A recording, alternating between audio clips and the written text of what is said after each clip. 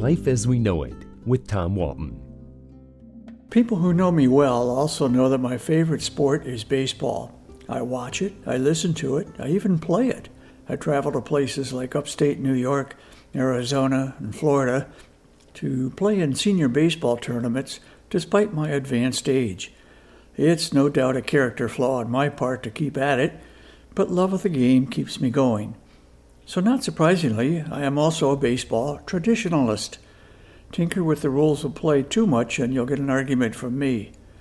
So you'd expect that I'd have much to say, and none of it good, about the significant revisions to the game at the major league level this year.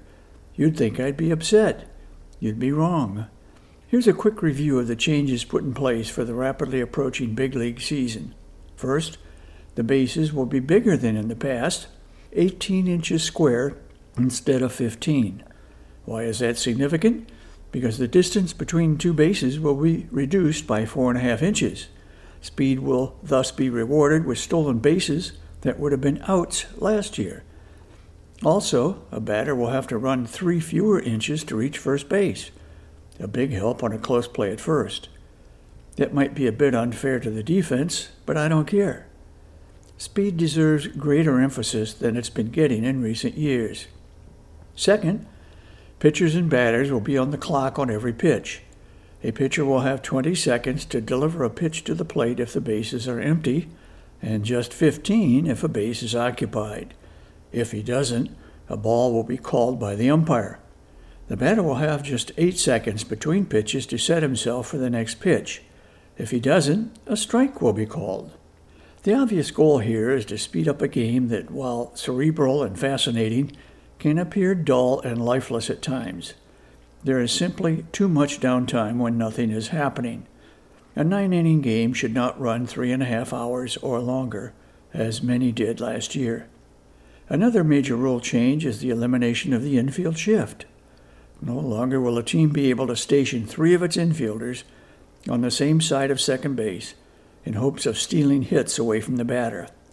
You'd think a major league hitter would learn to hit the ball the other way, to the side of the infield where there are no defenders, in order to defeat the shift.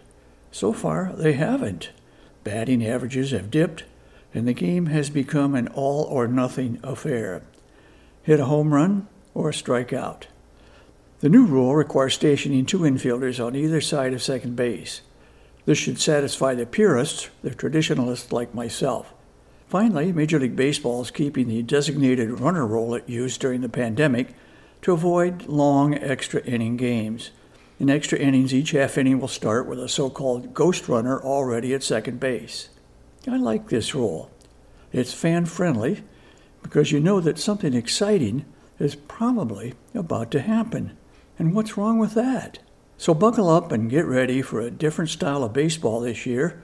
You'll still see lots of home runs and strikeouts, but because MLB has decided to play fast, it's a whole new ballgame.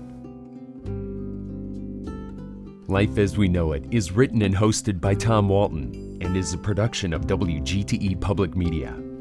Life as We Know It with Tom Walton can be heard on WGTE FM 91 every Monday afternoon during All Things Considered at 5:44 p.m. Or hear past episodes at WGTE.org/life.